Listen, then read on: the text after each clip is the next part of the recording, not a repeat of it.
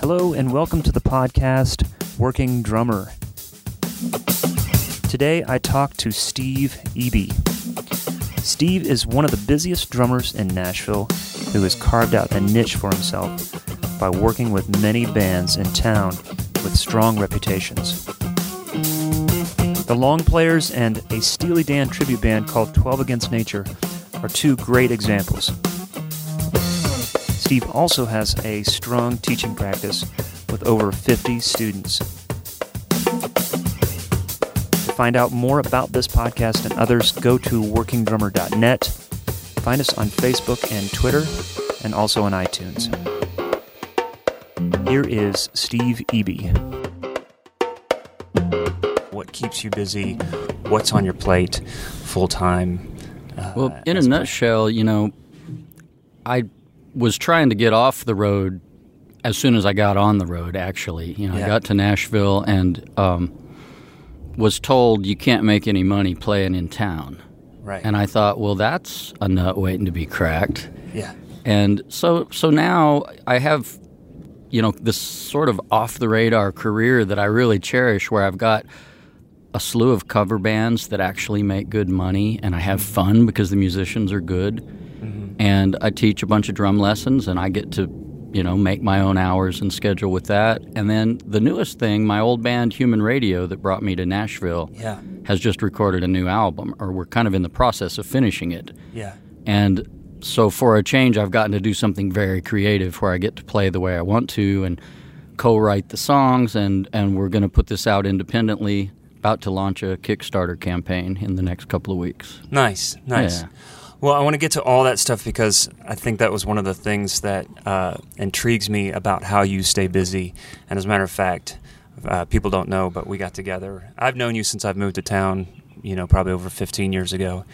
And we got together for lunch not too long ago to kind of talk about all the things that you're doing, how you stay busy in town, how you, juggle teaching, having a son, doing all those things, kind of balancing life, and yet trying to, or doing what you do in town and not so. But anyways, I thought you were from Memphis, but you're not from Memphis originally. Right. Born in Joplin, Missouri. Okay. And lived there till I was 17. I got out of high school in 80, so it was a little bit earlier than I was supposed to graduate, I guess, and came on down to Memphis just because I was enamored with Memphis. I was going to ask you, because when I was looking at your bio, I was thinking, what is it about Memphis? I mean, it has a history, Actually, if you want, your headphones are the right one. I got it backwards. There you go. This is a new recording. We're going to try close miking because it seems to be a little bit clearer. We'll see how this works. You're my guinea pig, Steve, so sounds good, though, doesn't it? Yeah, it does. Yeah. Thanks, Colin Winnery, for your microphones. Kick drum mic doesn't work very well. And we're outside, and there is a wasp interested in my water. So if we have to run or edit, you'll hear that. Anyways, so yeah, I was thinking of that. I was thinking, okay, Memphis, but what drew you to Memphis? Well, I had a band director in high school that I looked up to. He had actually gone to school somewhere near Memphis. He did not go to Memphis State, but he talked about doing sessions as a trumpet player in Memphis and told me all about Stax Records and Al Jackson Jr. and Duck Dunn and all these characters down there. And so the legend was strong in my mind. And, of course, back in those days, we couldn't Google it to see what was going on. Yeah. I assumed Stax Records was alive and well when I moved there. Yeah. And, of course, it was long gone, and it was just a right run-down, empty building at that point. Yeah. And there was Beale Street. Was that a vibrant music scene? A live scene there was at the time? Nothing there. Okay. It was dead as it could be in 1980. Okay. And the good news was that I got to be somewhat involved as it was renovated and came back around. Yeah. And you have a list of different players that you had worked with, Duck Dunn being one of them.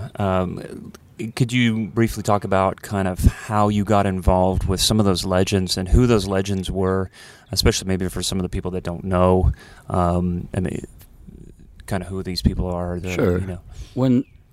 Of course, Memphis made a really big deal about putting money into Beale Street and cleaning it up and making it an entertainment center again. Yeah. And one of the clubs that opened was called Carl Perkins Blue Suede Shoe. Yeah. And I got hired to do the house gig at Carl Perkins Blue Suede Shoe. How old were you? I would have been maybe 22. I would have just graduated Memphis State. Okay. And I'd been playing around town in cover bands and whatnot for years at that point. Yeah. But there was some competition for this gig because it was an every night thing that paid well. Mm-hmm. And everybody was after that because the thing about Memphis is there's great music, but there wasn't ever great money. There was okay money, and we learned to think of that as great. Yeah. But so I had that gig and was given the mistaken impression that Carl Perkins was going to play with us every night. But as it turned out, it was really just kind of a bar band that played several nights a week, and then he would come in on Saturday night and do 20 minutes of his hits, which was still great. It was so good to play with a legend like that. Yeah. And we never rehearsed with him, not even the first time. He showed up, he walked on stage, plugged in his Telecaster, and he turned around to me and he goes, "This here's a little number called Matchbox. You ever heard of it?" And I said, "Yes, sir." He said, "Count it off then." You had to have the tempo. You had to have the groove, all this. You had to know. You couldn't lie to him on that. Right. And you did. Did you know it? Did you actually know it? I did, yeah. Okay. Oh, yeah. I was so concerned that I was going to be unprepared that I went and got his greatest hits and made sure I had a clue. Oh, that's awesome. And there's a photograph somewhere of me with a mullet and a tie. I have that too. Sitting behind. Oh, this is related to the story. Yeah, sitting behind Carl Perkins. And he looks the same as he ever did, I could probably Photoshop Carl Perkins in front of that. I've got the mullet and the tie and all that stuff. So I'm trying to think. It sounds like almost the way Broadway here in Nashville was, where it was run down. It wasn't really an attractive place for people to go to hear music, but it had, I guess, renovated that area to make it more attractive. Duck Dunn, what about that? That Beale Street house gig really didn't last, but I don't know, 2 or 3 months. That club came and went quickly, as a lot of the places did. Mm-hmm. And so I was still juggling. I probably had 3 other bands that I played with. Some I was the first call guy, some I was subbing. Mm-hmm. And I heard a rumor. Well, it was just, I heard guys talking I was doing a jazz gig, Tux gig at the Peabody Hotel, and there was a singer who was called Gary Love. His real name's Gary Johns, but he was one of the only white singers signed to Stax, and I don't even know if a record ever came out, but it was Gary Love and Bobby Manuel, who was the other guitar player at Stax, who played when Cropper was not there. Okay. And these guys... Steve Cropper. I didn't know this history when I did these wedding gigs with these guys. I just knew that these old guys did Tux gigs, and they called me and they paid well, so I was there. Yeah. But I heard them saying, "Hey, man, I hear that Clapton has fired his whole band." And this was when Phil Collins was coming in to produce Clapton. So this would have been late 85, early 86, something like that. Okay. And Duck's coming back to town, man. We got to do something. And I'm eavesdropping. Yeah. And I think, Duck? They must mean Duck Dunn. Yeah. And so I listened a little more and determined that, yes, that is correct. That's what's happening. And so I just started bugging them. Yeah. "Hey, man, if that happens, man, y'all got to call me. Yeah. Come on, man." And, of course, they weren't going to call me. I was the kid that they got to play jazz with the wedding band at that point. So I wasn't even in line for, that gig, because Willie Hall was sort of heir to the throne of black R&B drummers in Memphis at that moment. Uh-huh. Well, so fast forward a few weeks, Duck arrives back in town. Bobby Manuel has a studio called the Daily Planet. They schedule a rehearsal. And I don't know if this is fact or legend, but evidently Willie was late and maybe not in the best of shape to play, and there was an absence of drumsticks. Okay. And so I got a call. Yeah. just to salvage the afternoon. Yeah. And so I dropped whatever I was doing and drove over there at 80 miles an hour. Yeah. And joined this band called Duck Dunn and the Memphis Coolers. Oh, wow. And I found out sooner rather than later that they really just kind of wanted to play weekends and take it easy, because half of the band were older guys and they wanted to play golf, and it was kind of their retirement gig, a way to play and have fun. And for myself and Ross Rice, who played Hammond B3, and Jim Spake, who played saxophone and percussion, we were hoping this was the new Memphis sound. Mm-hmm. You know, we wanted to write songs and record, and you know, we ended up playing together for months and months. But I think I was probably the antsiest of the bunch. And when I realized that no matter how much I pestered these guys, we weren't going to write songs, we weren't going to record, then I split and did something else. I see. And Ross Rice, he's someone you're still working with, right? Was that kind of the start of that relationship, that friendship there? We met on the snare line at Memphis State University. Oh. He was a drummer, but he also was multi-instrumentalist and just a hugely talented guy. One of those guys. If you guys don't know who Ross Rice is, look him up. Okay. And we later formed the band Human Radio together. That's right. Okay. But we had talked about playing together a lot more than we played together back in those days. Yeah. And I helped him get the gig with Duck because we didn't have a keyboard player. And Ross was with a band on Motown called Fingerprint. Mm-hmm. And they actually called him Dwight because he was the only white boy. He was the white boy. So his nickname was Dwight. He's got a solo album named Dwight. That's awesome. But they were in Singapore for some odd reason, and I had the hardest time getting in touch with him in Singapore to say, man, if you come back home soon, you can play Hammond B3 with Duck Dunn's new band. And he's like, well, I got to finish this tour, but I'll be there in 6 days. Right. Well, gosh, even trying to get a hold of somebody today in Singapore isn't. Well, it's a lot easier done, but early -- mid '80s, that I can only imagine. Yeah, we've had a long friendship. So Ross just moved back to Nashville a couple months ago. Okay.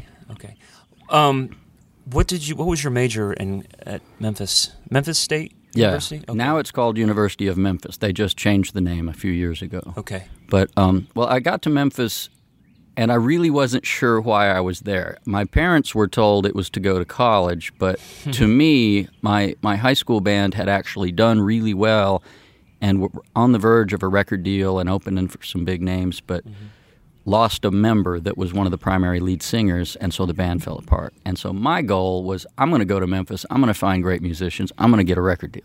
Yeah. I'm 17, I don't know anything. Sure. But I was very determined, and so I got down there, and the first auditions I heard of were for a drum and bugle corps. Okay. And I thought, well, okay, maybe this is plan B. Steve Gadd played in drum and bugle corps. Billy Cobham played in drum and bugle corps. Right. Couldn't hurt me, right? Right. So I auditioned and got in and did that for the summer before my freshman year and the summer after. That was a great experience. It really taught me a lot about listening and timing and rudiments. And I thought I knew rudiments in high school, but we didn't ever have that kind of training. Right. That's something that I missed. I feel like I missed out on. I've already had a couple conversations with players. Well, not only on the podcast, but in my life who've done drum and bugle corps, and there's something about, especially their facility with their hands, that I envy very much so. Well, probably the one takeaway that I got from that was that you can't practice really with your brain. Your hands and feet don't have brains, so they just need massive amounts of repetition to really get, super refined skill.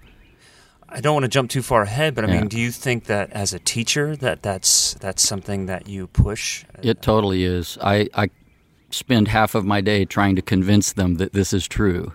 Yeah. That just each student, one after the other, you've got to do more repetition. Just sit there and don't think and know that you're doing good work.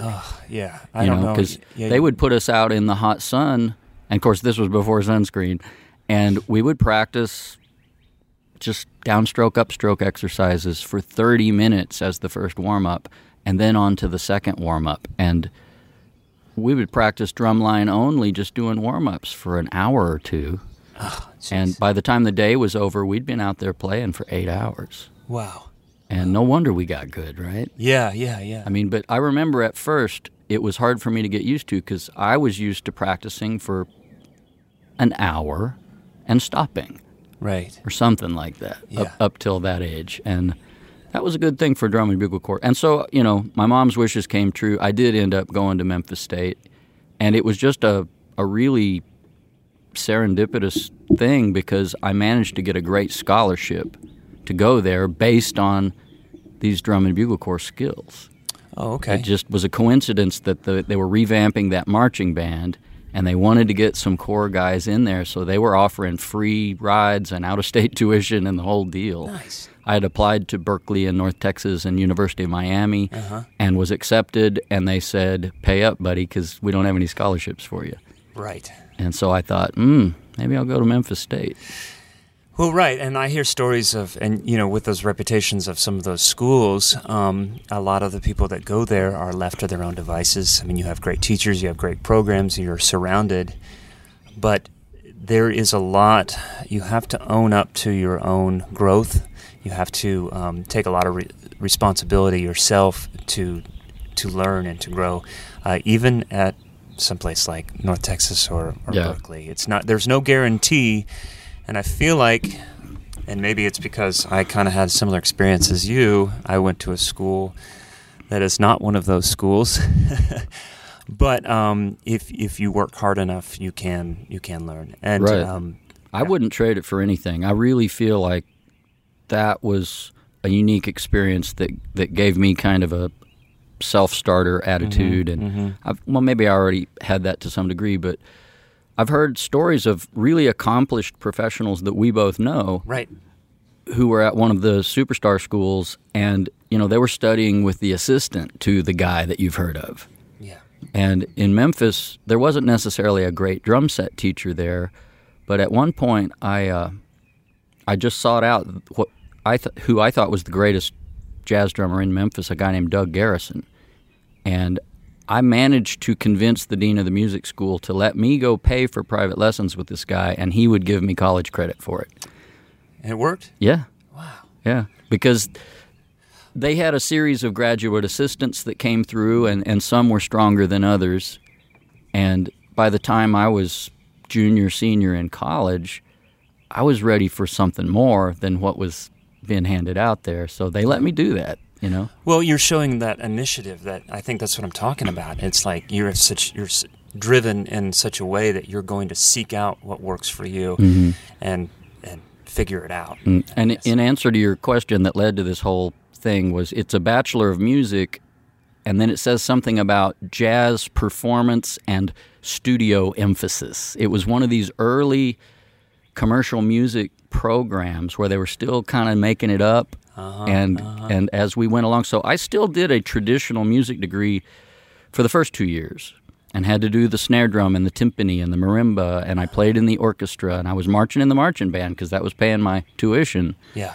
And then I was playing in the jazz band, and I was studying drum set. So the part of it that was difficult was I would have 2 different drum lessons every week, and each lesson was a full hour, and one was classical percussion and one was drum set. So I had a lot of practicing to do. Yes. And I was trying to teach a little bit and play in cover bands and bar bands at night, so there wasn't much sleeping. No. And I remember the music building would lock at 11 p.m. and you couldn't get back in till 7 a.m., and that didn't work because we needed more hours right. of practice time. So one of the graduate assistants, who was also one of my drumline instructors, a guy named Rich Cezanne, great rudimental drummer from, I think, New Jersey. He's been in Memphis now forever. He hipped me to the fact that if you went in the practice rooms and at about 11:45 you just turned off the light and stayed really quiet, the security guy would come by and check the lock on the door, and then he would leave the building, and then you could practice all night. Right. Yeah, I remember you telling me about that. We're at lunch. And that was a real breakthrough for me because suddenly I had unlimited practice time, but the sleep was still a problem. Sure. But that's the age when you can get away with that kind of stuff. Well, one other thing that was interesting about Memphis that I think is relevant to a Nashville working drummer conversation is that when I was a punk kid filling in with a band or playing with a band early on, if I didn't lock the tempo right in the pocket like they thought I should, or if I played a little too busy or, put in a flam where that wasn't the appropriate thing, or a double stroke here or something, these guys let me know in no uncertain terms that I was messing up. Yeah. There was none of this, hey, good job, buddy, and then no call back. Okay. They let me know. Some of those later gigs you were talking about? Just almost every gig I remember having in Memphis, there was harsh and immediate criticism from the other players if you were not doing something right. And I don't know if that's changed everywhere or if that's just different in Nashville, but it's always been different than that in Nashville. I've had people hurl a bottle at my head because they thought I was rushing a tempo. Yeah. And this was, young kid and scared me to death, but I got my tempo together. Right. Well, and it does make you wonder because I think there's different vibes in different cities and different environments, and you always hear stories of like East Coast versus West Coast and that fake niceness, whether it's the South or you get that sweetie talk, and it's kind of hard to know. It's like, what did they really like what I was doing? Do they like me, or are they just being polite? Well, I've heard other drummers talk around town, and even a little bit on some of the other podcasts you've done that I've listened to, where they went in, did a great job, felt like they charmed everybody. Everybody said, fantastic, we'll call you back for the next one, and then you don't get the call back, and you don't know why. Yeah. I think that and of course it is relationships, and there are a lot more factors that come into play. So that's invaluable. I mean, that's invaluable, especially as a young person, to kind of know, to hear those things so you can have that constructive criticism, make the adjustments, and learn from that. I think we'd all like to have a little bit more feedback. Of course. Than we get. Of course, yeah. It's not always the easiest pill to swallow, but in the long run, there's definitely times that I need more information, than just the lack of call.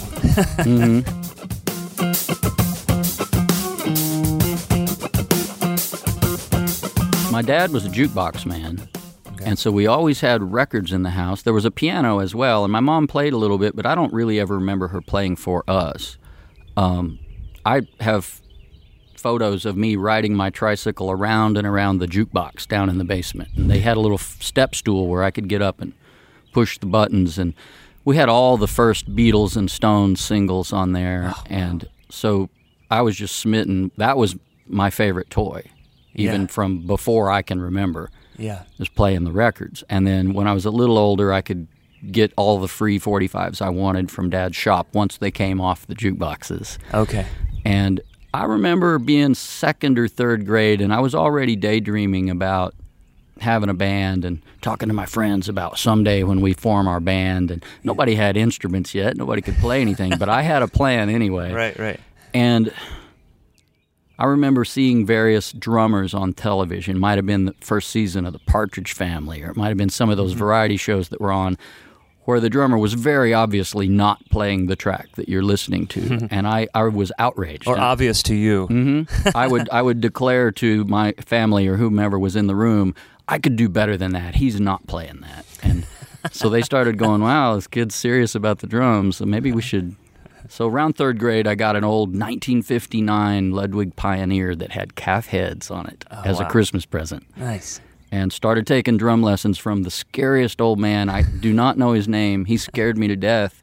In fact, he was such a bad teacher for a small child that I got scared and quit finally. Oh, really? I just came home one day so discouraged. I said, drums are too hard. I'm gonna try guitar. But I didn't really ever stop playing drums. I just had that snare drum, and I remember putting on my dad's giant headphones with the curly cord and playing vinyl albums and like flipping over my wastebasket and having my snare drum with the practice pad, maybe some shoe boxes, and creating a little drum set that I could bash on, at least in my imagination. Working on stuff like It Don't Come Easy by Ringo Starr, and I can't remember what some of those other songs were, but I had some stuff worked out before I ever sat down at a drum set.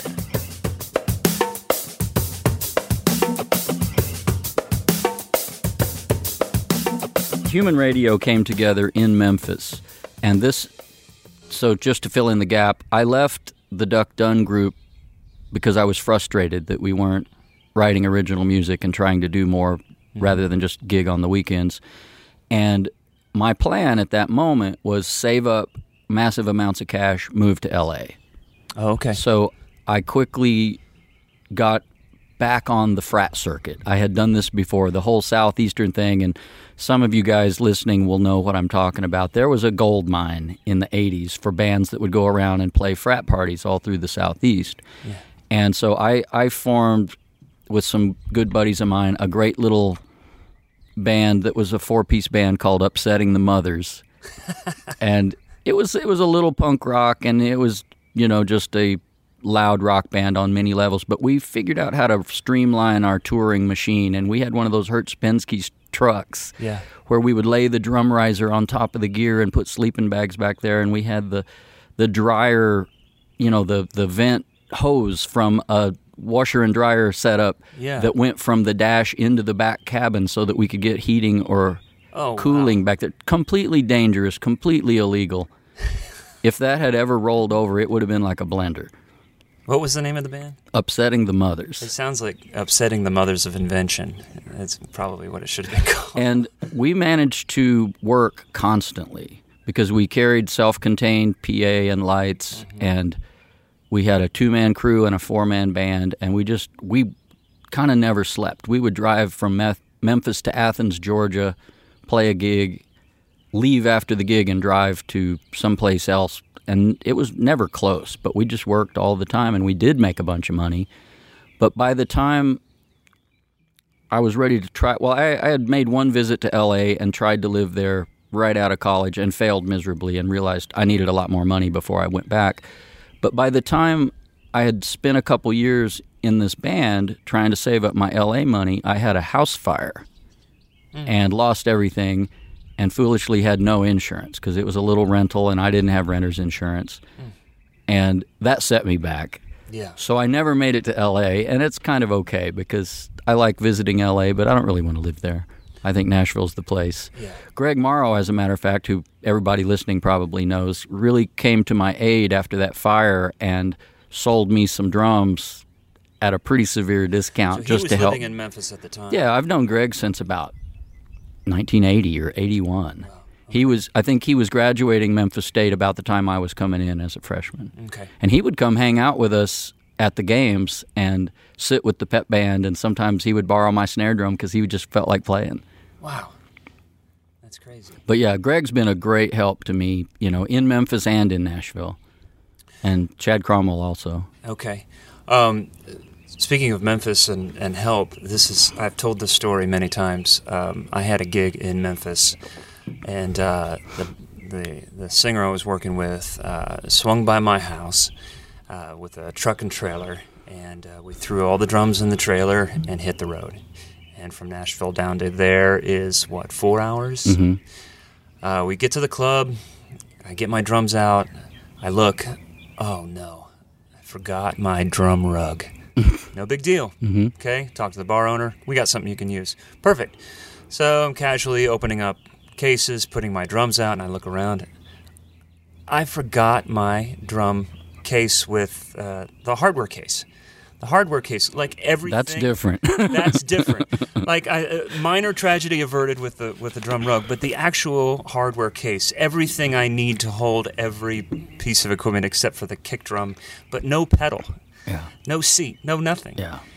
So the first thing that comes to mind is to call you, because I knew that you had lived in Memphis, and I said, Steve, man, I explained to you the situation, and you proceeded to give me a list of names.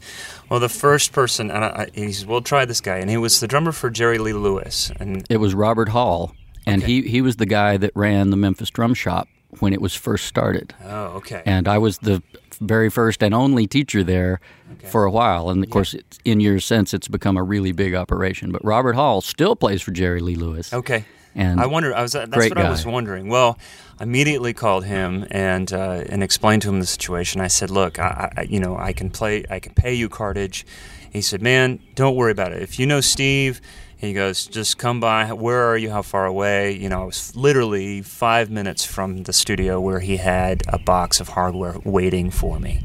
I, ran there, picked it up, came back, and we ended up, I think, starting 5 minutes late from after all that. And, couldn't mount the tom, but I got through, Sure. and it was amazing. That's great. It was really nice, and I still paid him.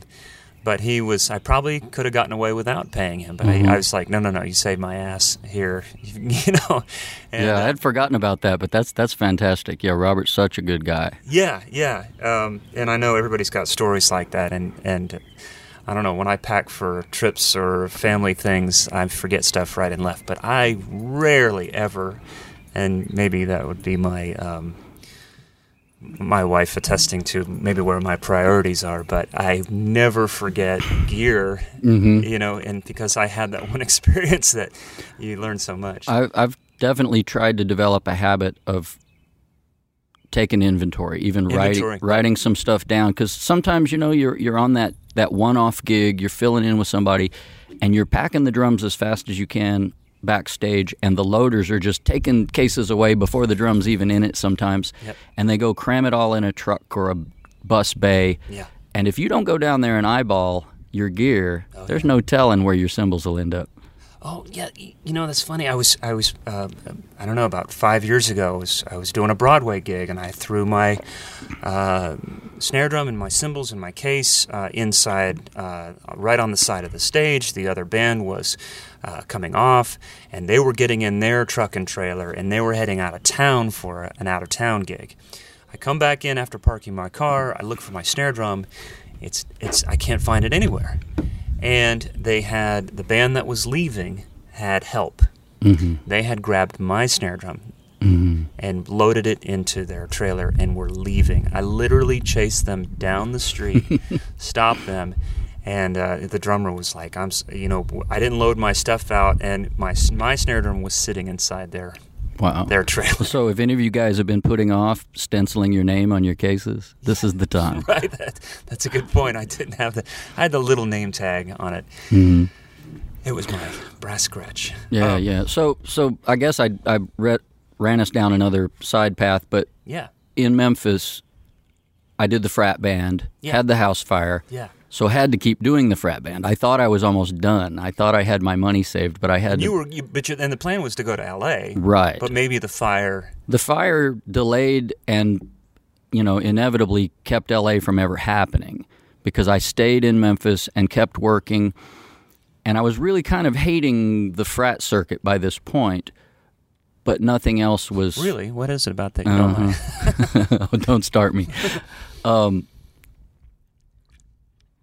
I started talking to Ross Rice and Kai Kennedy, who were old friends, and we'd played together with a band previously that really showed more promise. And I had this dream of putting a band together where we all agreed on the vision and there was no weak player in the band, and we would do our music and do it the way we wanted to. And, of course, the unspoken part is then you get the big record deal and you have money and life is beautiful. And that's the dream we all bought into at some point, I think. Yeah.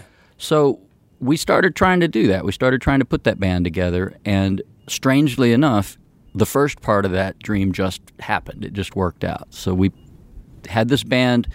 We started playing like a Wednesday night residency at a little bar downtown called the South End. And almost immediately it was working. And within a year, we were signed with Columbia. Oh, wow. And they took us out to Ocean Way, and we did a record with David Kahn producing and David Leonard, who's now a Nashville producer and engineer. He was co-producing and engineering. I still love that guy and love to work with him. Great drum sounds he gets. But so we were kind of living the dream then. We had a hit song off that album in 1990 called Me and Elvis, and we got to tour all over the place. I mean, with the full bus and the full crew. I had a drum tech. We had a video on MTV. So we got our 15 minutes of fame, but we also kind of got our own Spinal Tap movie to go with it.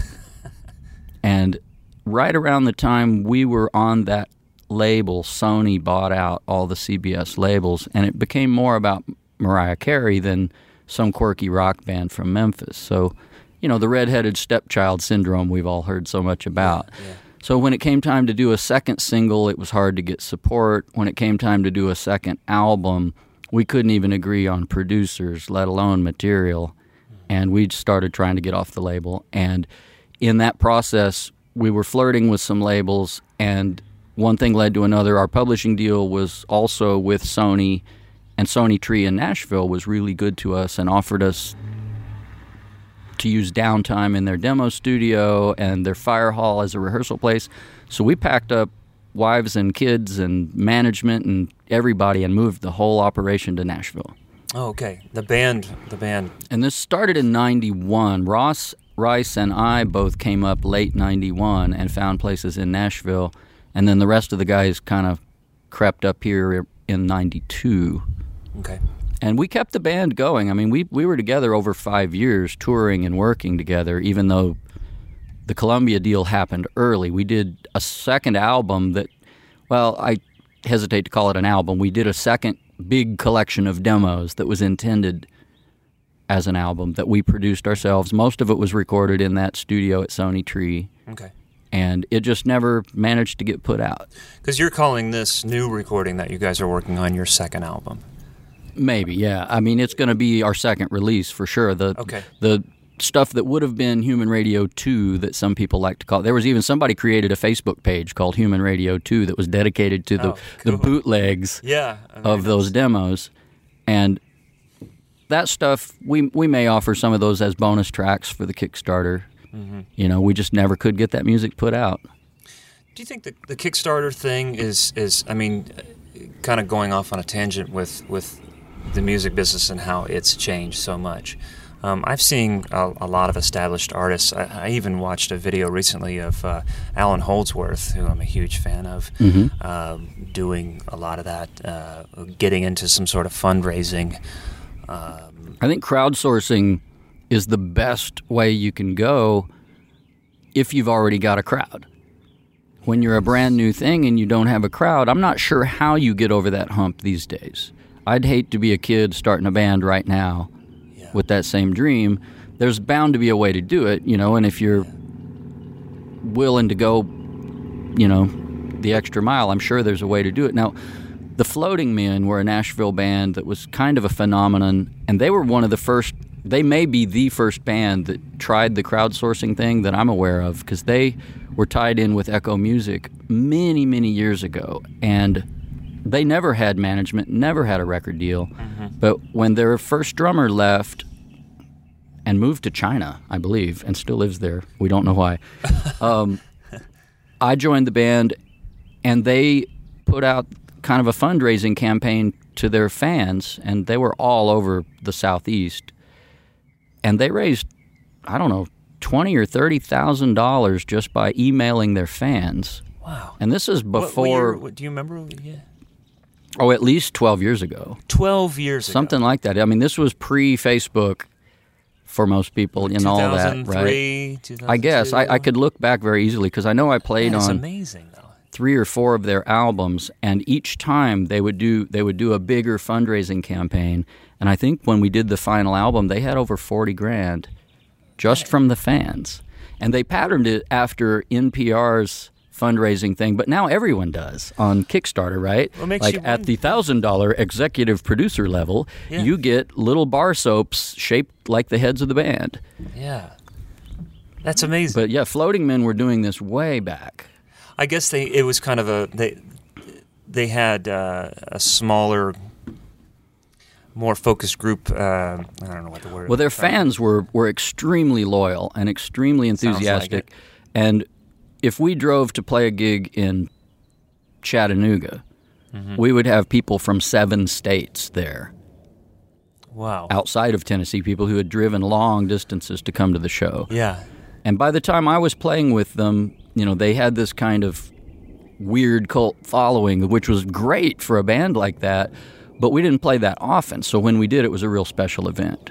That's awesome. And by the end, most of the guys were living in different places, and the bass player had moved to Canada and is now, I believe, in Miami, Florida, and he's a PhD genius guy that has a great job, and we just haven't played together now in years, so I think it may be done for good. But something about that band, all the members are going to other countries. Mm-hmm. Yeah, I don't know what that's about. That start with the letter C.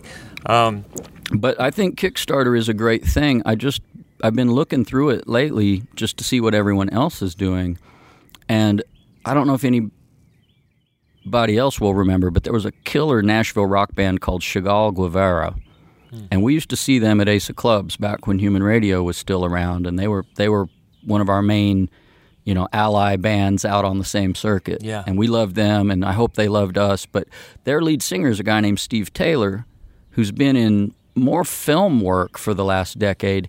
He's just launched his new band and done a Kickstarter campaign, and I looked on their page this week. They've raised over $120,000. What? I'm serious. Oh my Steve gosh. Taylor and the Perfect Foil. And so not only did they do an album, they've done music videos, and they're funding their own tour. And they just played L.A. this week, so they've got their own tour support from crowdsourcing. It's awesome. Wow. That is amazing. That is amazing. The landscape is changing, and people are kind of redefining the rules. Someone asked me the other day if this new Human Radio album gets interest from a label, would we go down that pathway again? And I said, absolutely not. Wow. I have no intention of working with a record company again. Do you think that feeling is unique, or do you think that other people are kind of on board with that? I suspect there are a lot of people that feel this way, because I think most of us have had our own personal Spinal Tap movie in our experiences with major labels. Yeah.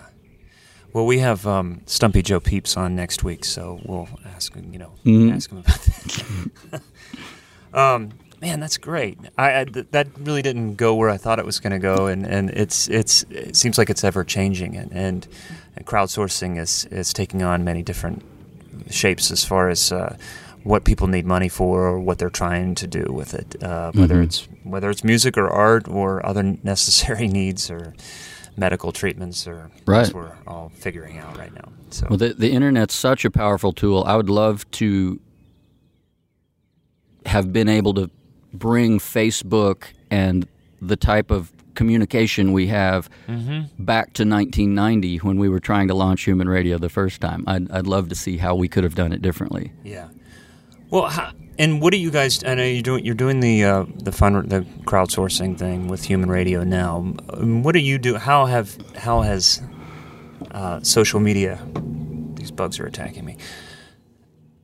How do you personally use it, or how much do you use it? I do a lot of. I mean, probably some of these guys that are listening that are my Facebook friends. They know that I spam the heck out of them when I've got a gig, because I'll go on there and invite everyone who's in the Nashville area that I think might even remotely be interested in one of my local shows, because I assume that if they're not interested, they'll just ignore it. And if they might be, well, yeah, my brother-in-law's in town and we need something to do Saturday night. Let's go check out The Long Players or Guilty Pleasures or 12 Against Nature or one of these bands. So I promote the heck out of my bands through Facebook and Twitter.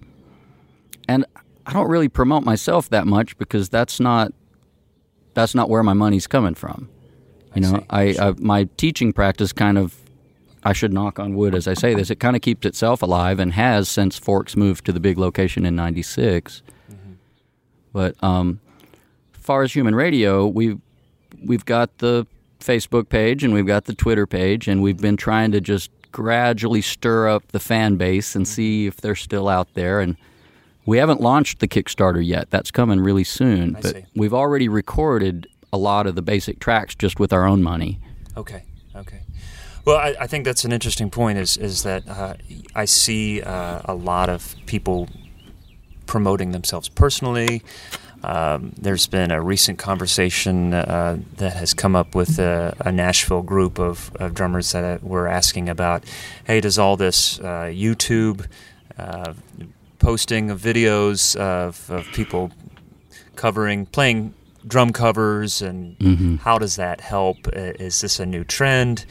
And I don't know, made me think it is changing a lot. If you don't have the equipment, do you still do it? Does quality matter? I mean, there is performance, but it's just, I always saw drummers in kind of two different categories. This is just maybe my own narrow scope, but I see the working drummer playing in the professional world. I see the drummers out there playing live and doing session work and working with groups and other musicians and other artists and playing that supporting role. Then I see the other drummer when I was working in the drum stores in different places. I met a lot of drummers who were known as the drummers that did clinics. Yeah, I call them the drum heroes.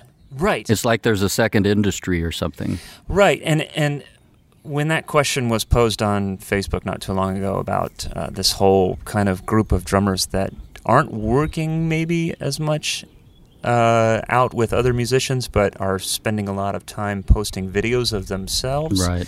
It seems like another industry or another branch of that, and I think that maybe that could be its own thing in a good way. Sure. You know, I feel like, I don't know, that there is a generational attitude change about self-promotion. Yeah. I'm old school enough that it was important to be humble and to not be so shamelessly self-promoting as to appear otherwise. Okay. And so it's always been hard for me to just, send people emails of me in a video and go, check me out. Mm-hmm. That doesn't feel right to me. So I've never taken that approach. Right. But I know that there are guys that make a lot more money than me that have done a great job of doing exactly that. Well, and you and I have had this conversation before. I struggle with the same thing, that I come from that school of thought as well. And you're kind of getting around that by saying, hey, look, there's this band that I'm working with. There's this other group of musicians. I'm going to promote that. Look, I'm not promoting me. I'm going to be involved. I'm going to be there. I'm going to be playing and supporting this group. But and I'm not going to pretend that I don't profit from it. Right. That's as close as I can come to shameless self-promotion, is at least as a group. Yeah. But I'm constantly struggling with that. It's like, how do you I mean, there's a good community and there's a good support group, but at the same time, your competition is they're pushing their own thing, and it's like, well, it's really not my personality. But then I'm like, well, geez, maybe it should be my personality, because this is kind of the, I'm old school and I'm older than some of these guys that are promoting this stuff, but that's not a good enough excuse. The person who's watching and listening, they don't care. Right. They're seeing them. They're not seeing me. If you're doing nothing, then you're not even in that person's radar. Right. So it's a matter of, and here's the funny thing: I may not be on that person's radar, but I may be working twice as much as the person that's got their video on YouTube. Mm-hmm. So it's like, how do you? I definitely agree with you. And as long as I'm busy and making a good living and can sleep in my bed and see my kid when I want to, I think it's working. Yeah. I never really enjoyed the little bit of fame that we got early on with human radio, so I don't think I was cut out to be famous. I didn't want that, because when we had to do certain types of promotional things and make appearances in record stores and do autograph signings, believe it or not, at one point it was kind of crazy, and I wondered how did the Beatles do this? How did they live through this kind of stuff? Because sometimes that attention is just crazy, and it's not nice, and it's not welcome. Yeah. And Steve Arnold and I, one of my best friends, who's a great bass player that I've played with forever and in human radio with me, he and I sat down one day 10 years ago and said, it's a good thing we didn't get that dream, because our kids are perfectly healthy, normal human beings because we're not famous rock stars. Yeah. And I'm sure somebody out there has raised wonderful kids by being a famous rock star, so no slight to them, but I didn't feel like I was cut out for that. I want to make a good living playing music with good musicians, and have a backyard. And I think Nashville's the perfect place for it. Right. Well, and not to take anything away from kind of what people's desires are and kind of what motivates them, and it's all over the map. And I work with musicians that they crave that attention. That's their motivation, and I can't take anything away from that. Everyone's personality is different, and gosh, up to the number of interviews that I've done, every drummer has a different perspective and is motivated.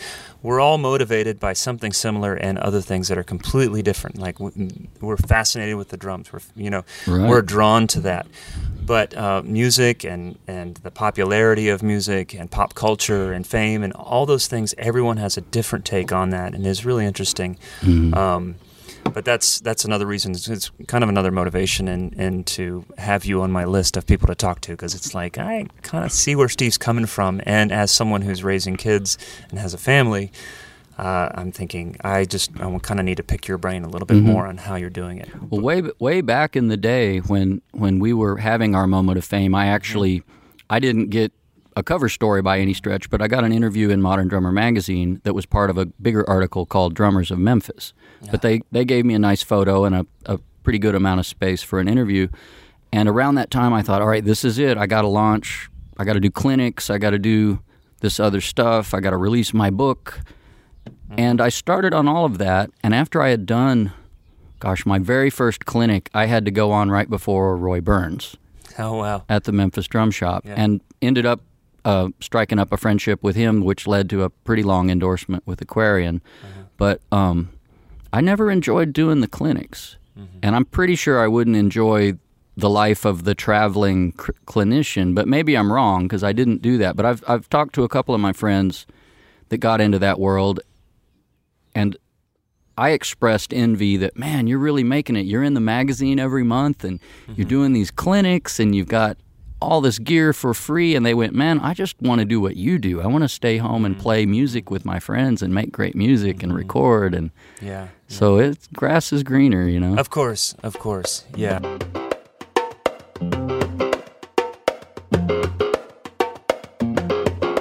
We were still trying to tour as Human Radio for 92 and most of 93, but I almost immediately started getting work with other people because I wanted it and was meeting people and asking for it, and all the other band members were experiencing the same thing. Suddenly we were making so much more money playing with other people than we could make with our own band. It became just obvious that we needed to stop doing this. We were beating our heads against the wall. We actually thought we had a new record deal once the lawsuit with Columbia was finished, which I won't go into the details, but we didn't get any money, put it that way. The lawyers got paid, I think, most of them. But we were going to sign a new deal with Zoo BMG, which was one of the Nashville labels that had a lot of rock acts. They had Matthew Sweet and... Oh, yeah, I love Matthew Sweet. I'm thinking they had Jason and the Scorchers, and did they have Webb Wilder then? I don't know. They had a lot of cool acts. It was not really a country label, and we were poised to sign with them. And right before we had negotiated the finer points, Bertelsmann Group from Germany that owned the whole corporation dissolved the Nashville label, and they were just gone. And we were kind of left going, uh-oh, now what? Yeah. And this was the time we were all making our living, playing with other people. And so you were already working with other people at the time. Okay. And we're just trying to do this as a stopgap measure to get our band back on the road and get a new record out. And then the last, I think we probably became a bit of a political hot potato after suing our record label to get released. And so there were probably labels that were like, I don't know, I like that band, I can't sign them. So it's neither here nor there, but we all became freelance players in Nashville. Yeah. And instantly I realized, this is a thought that I've repeated many, many times over the years. The problem with paying your dues is they don't give you a receipt. So here I was, 30. What do you mean exactly by that? Like, I had already risen to the top of the scene in Memphis, and I came to Nashville with a band that had sort of a hit record, and I also had a pretty good discography behind me. And it didn't matter. I felt like I had to get in the back of the line and start over in Nashville. I played 5-hour honky-tonk gigs for $40 and played a little bit on Lower Broadway, not very much. Right. I wanted my money guaranteed. I'm just funny like that. Yeah. I didn't like the tip in a jar thing. Sure. But I did a little bit. And, I felt like I had to start over completely. So I toured with as many acts as I could just to win some credibility, and was just waiting for the moment that I could get back off the road and work in town.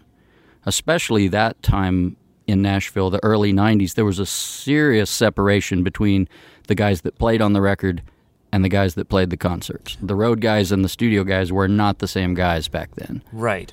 Okay. And I thought, well, in that case, what do we need to do to stay in town and be that recording guy? So early on, even when you were out there doing working with other artists, you still had your eyes on trying to... Yeah, I always just loved the recording process and couldn't get enough of that. Sure.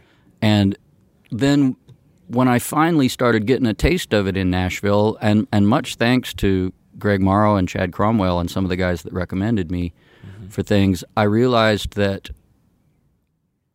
a lot of the... I got to be careful not to get too negative here. No. A lot of the music that I was getting asked to record didn't do a thing for me. It was really a strange moment for me when I realized, wow, this is what I thought I wanted the whole time, and some of this I really don't think I want after all. Well, think of your motivation for coming to Nashville, and just you were in this band with musicians that you respected, sure, and you enjoyed working with, and then I mean those can be completely two different worlds, right? And I've talked to a lot of musicians over the years about this same phenomenon. I don't think any of us have a problem with certain genres of music. I mean, I think we have problems with bad music.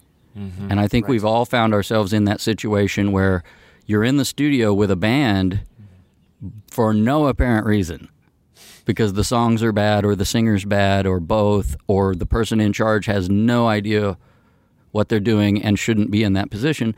We've all been in that situation, and it's a Spinal Tap moment. Yeah. And I haven't found myself in that spot in a long time, which is great. Right. I think that most of the recording stuff that I've gotten now in the last 10 years has been people who wanted me to be me and do my thing, and some of that was country, some of that was not. But don't you think that doing the things that you're like, this shouldn't be happening in the studio, that was a bit of paying your dues, that was a bit of... Absolutely. Early on, you had to do that stuff. Yeah, I discovered that there were some of these 6 p.m. dates because they thought they could get their free overtime. They just figured, well, he can't have a session after this, so we'll just talk everybody into staying late. Probably still happening. Probably happening today. Yeah, I can imagine. I wonder how technology has changed all that as far as the studio scene. I'm not sure, yeah. At this point, I know you had your son was born, and so I wonder how that shifted your attention, maybe made you more focused on staying in town. Right, yeah. My son Sam was born in September 97, and at the time I was playing with the Dixie Chicks. This was right when they hit, right when they became huge. They had come to Nashville. Natalie Maines was the new lead singer, because they'd had a previous singer. Right. And Paul Worley and Blake Chansey and the guys at Sony.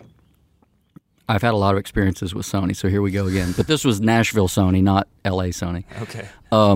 They had hired a bunch of Nashville players to back them up in showcases, and we actually flew around the country and did... I guess they were considered showcases, or they called them junkets, where it wasn't open to the public and they didn't sell tickets, but they invited all the media, radio and print and press of all kinds. And once we had done a few months' worth of that kind of touring, then they set the girls free to go do their own thing once they had a hit song. And that's when they did auditions and went out in the Winnebago. And they actually invited me to go with them, but I think the money was cut in half, or even more so at that point. I see. So I actually, they were really sweet to me, and we had a show at the Ryman where my baby son was backstage, and they were all holding him, and it was really nice. Nice. You had talked about that before. I remember we had talked about that, but that was kind of a moment. I knew that I didn't want to be sitting in some Holiday Inn in an office park in wherever on a day off when I got a text that my baby son took his first steps. Right. And I'm just looking forward to going over across the street to the Red Lobster around 6, you know. If you ever want to know what that's like, I can... That part of the life didn't appeal to me at all. Yeah, it's tough. It's tough, for so sure. I guess nothing specific happened. I just kind of started saying no to a lot of stuff and figuring it out.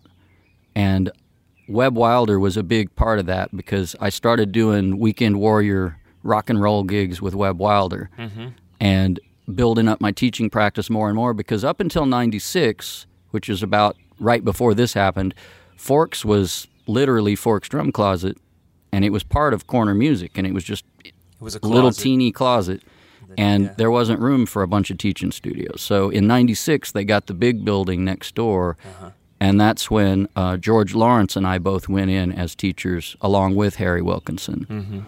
And so I was building that up and playing with Webb, and I still, even for years after that moment in 97 when my son was born, I still went out as a sub drummer for people.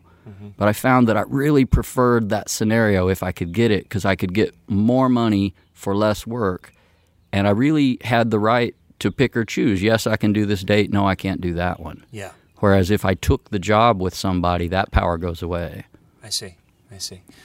And then, so when you started your teaching practice, did it start small? How did you get it? How did you get the ball rolling? Or was it the fact that it was Forks Drum Closet that there was somewhat built in? Well, it was not built in, believe me, because I've seen guys and girls come and go from trying to teach at Forks, and they'll show up with their 2 or 3 students and wait for the rest, and it doesn't come. I did that. I did the same thing when I was there. I think I had maybe 4 students at the most, and it never grew from there. I had really never stopped teaching. Even when I moved here from Memphis, I would go back there on weekends sometimes when I was free, and I would teach all day Saturday and play a Saturday night gig and then come back to Nashville. Wow. Just because that's where my connections were still. But when I got to Nashville and there was no place to teach, I did teach a little bit in my home, but I lived in East Nashville, and some of the population of Nashville was frightened to go across the river in the early 90s. And maybe they still are. I don't know. Yeah. It's pretty fine over there, people. Yeah, thank you. But I started doing house calls. Yeah. And I don't remember how exactly this got started. I was just doing word of mouth, and so I would go to people's homes in Green Hills or Belle Meade and teach their kid for an hour, or I'd teach the brother for half an hour and then the sister for half an hour. And by the time Forks had a facility, I probably had a dozen students. Wow. And I brought most of them to the shop with me. And I would add a little bit here and there, but I would still do some house calls, and I would teach at Forks. And then George Lawrence also had a great practice, and we were in rooms right next to each other. Yeah. And at some point, George got a big tour and went on the road and just gave me all of his students. I wonder if it was the Kinleys or... It may have been the Kinleys. That sounds about right. And I don't know exactly what year this was, 98, 99. It could have been anywhere in there between 97 and 99. But suddenly my teaching load doubled. Oh, wow. Okay. Because of the kindness of George Lawrence when he left town. And we had sub-taught for each other a little bit previous to that. But so from then on, it's been kind of a, if I'm available, it's like a 5-day-a-week thing. Nice. Well, yeah, I mean, I think as long as I've been in town, you've always had a full plate of students and been able to make that work. Is there an approach to teaching that you take? Is there like a philosophy that is consistent across the board, whether it's beginners, seasoned player, just the whole range of students? I try not to have teaching style or approach. No, I don't have a real agenda about what kind of drummer I'm going to turn them into, but if someone comes to me and says, I don't want to read music, I just want to play by ear, I think to myself, I'm going to change your mind. Okay. And I'll let them play by ear for the first few weeks. Yeah. And then I'll start letting them realize the parts they can't remember or the parts they can't figure out because they don't understand that rhythm. It's not in their vocabulary. Yeah. And then I say, well, here's why you can't figure that out. You don't understand that rhythm. It's not in your vocabulary. Now, if you want, we can start teaching you more vocabulary. Yeah. But you're going to have to look at some stuff on paper. Sure. Because I don't think that it's about sight reading notation as much as it's being fluent in your language. Right. Sometimes you need to sight read a rhythm. Sometimes you need to just hear the saxophone player playing that rhythm and react instantly because you recognize it. Right. So yeah, I don't let anybody stay with me long term without learning their language. Okay. But I try to get them equipped. Even the little kids, like I've got 7-year-olds who could play "Knock on Wood" by Eddie Floyd and "Free Fallin'" by Tom Petty, and if their cousin gets married and there's a band.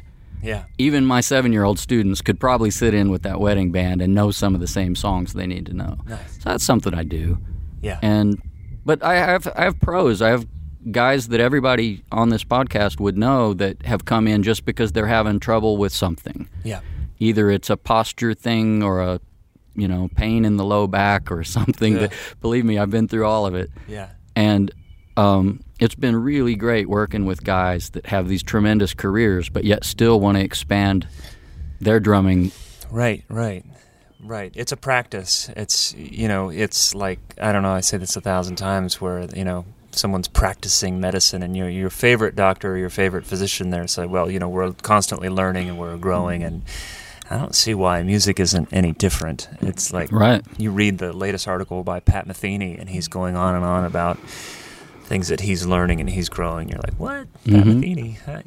Yeah, I have little breakthroughs every year or two about new ways to just communicate. Because it's one thing to tell somebody, here's what you got to do with your hand to get this result.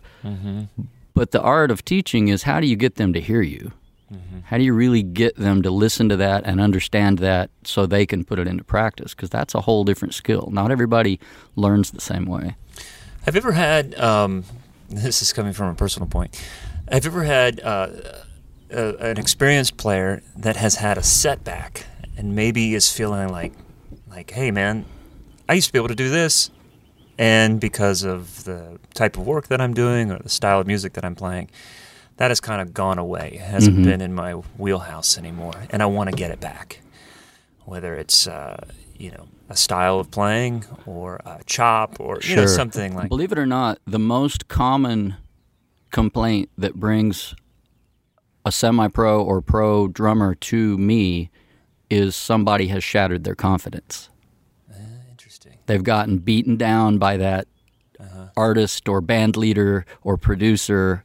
Someone has, belittled and just shoved them to the bottom of that pecking order and abused them a little bit. Interesting. And they've gotten their confidence cracked, Yeah. And sometimes we'll just sit there and the whole drum lesson consists of talking, almost like psychotherapy for drummers. Yeah. And I talk about the artists that beat me down and how, I would call up Greg or Chad and go, man, I need to take a lesson from you guys because my timing's terrible. And they're like, what are you talking about? Yeah. Your timing's not terrible. What happened? Yeah. And I would say, well, I got fired because I was trying to play the tempo of the record and they kept telling me to speed up and I wouldn't do it. And they're like, well, that's a different thing. Yeah, sure. I mean, is there something specific that you share on a consistent basis? Say, I came to you and say, I have this similar story. It's like, man, I'm making a joke, but my very first real road gig on a bus was 1984.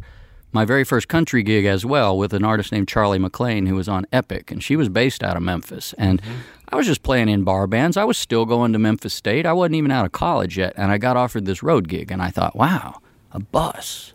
Yeah. And the money wasn't even that great, but right. I guess it's probably equal to what some guys are going out for now. That's a shame, but I got a brief endorsement deal and some things like that, so it had its allure.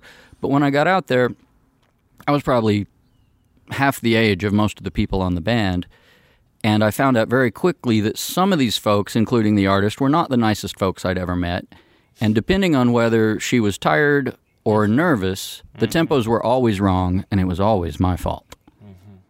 And so I called some friends, among them Greg Morrow, Chad Cromwell, Steve Mergen, another fantastic Memphis drummer who I looked up to as a mentor, and they said, well, there's a thing called a Dr. Beat. And really, what's that?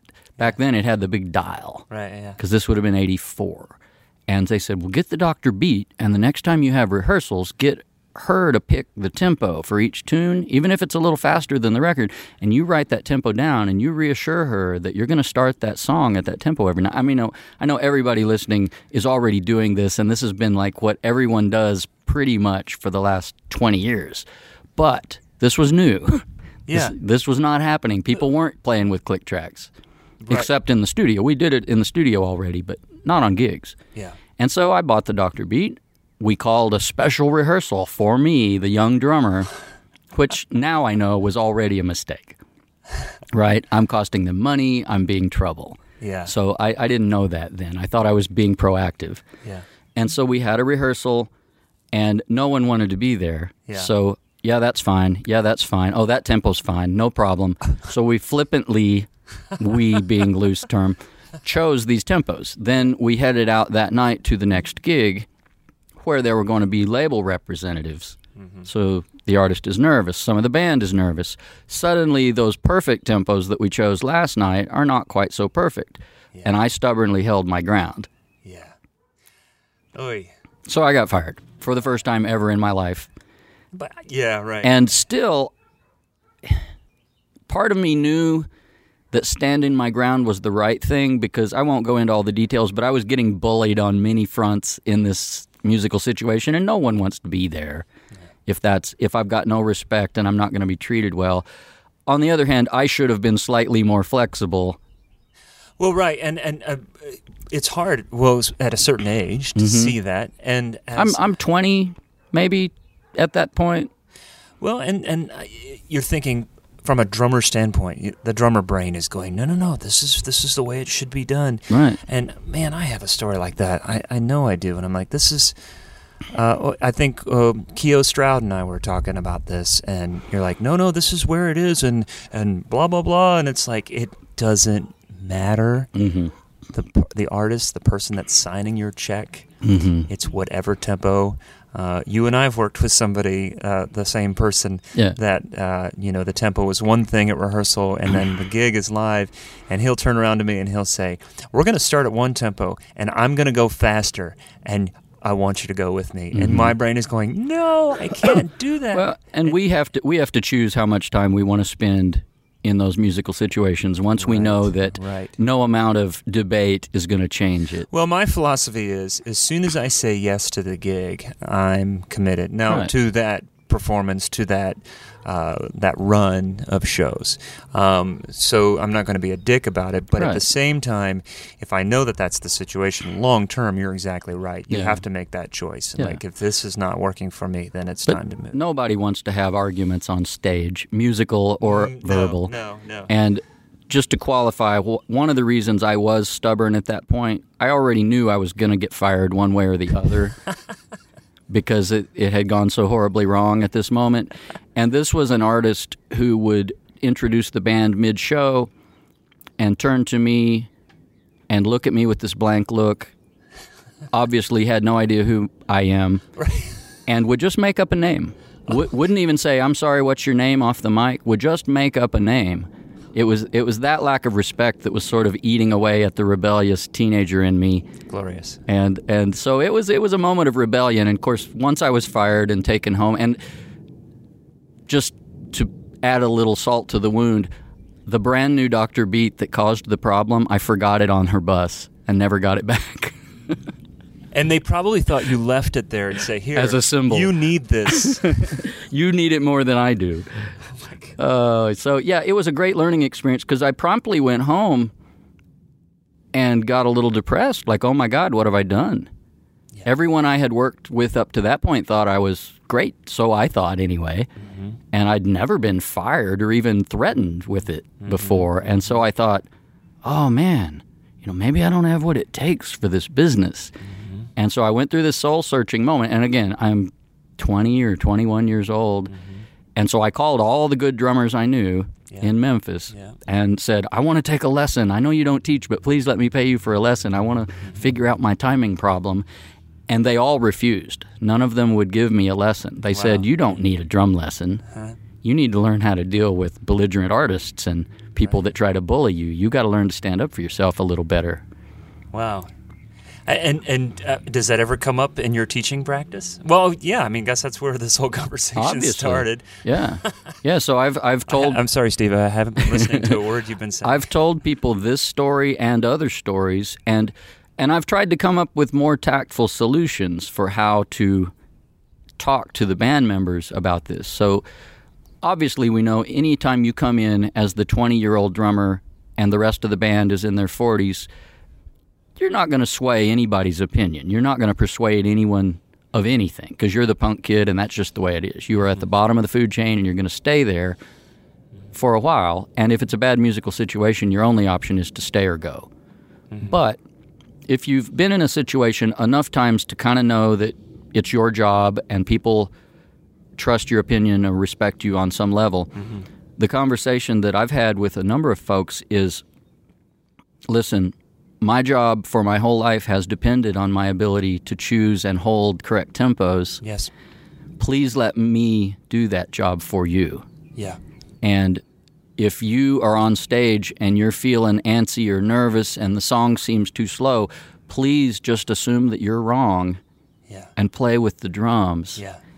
And then if we listen to the board tape or look at the video, we can take the metronome out and we can check the tempo.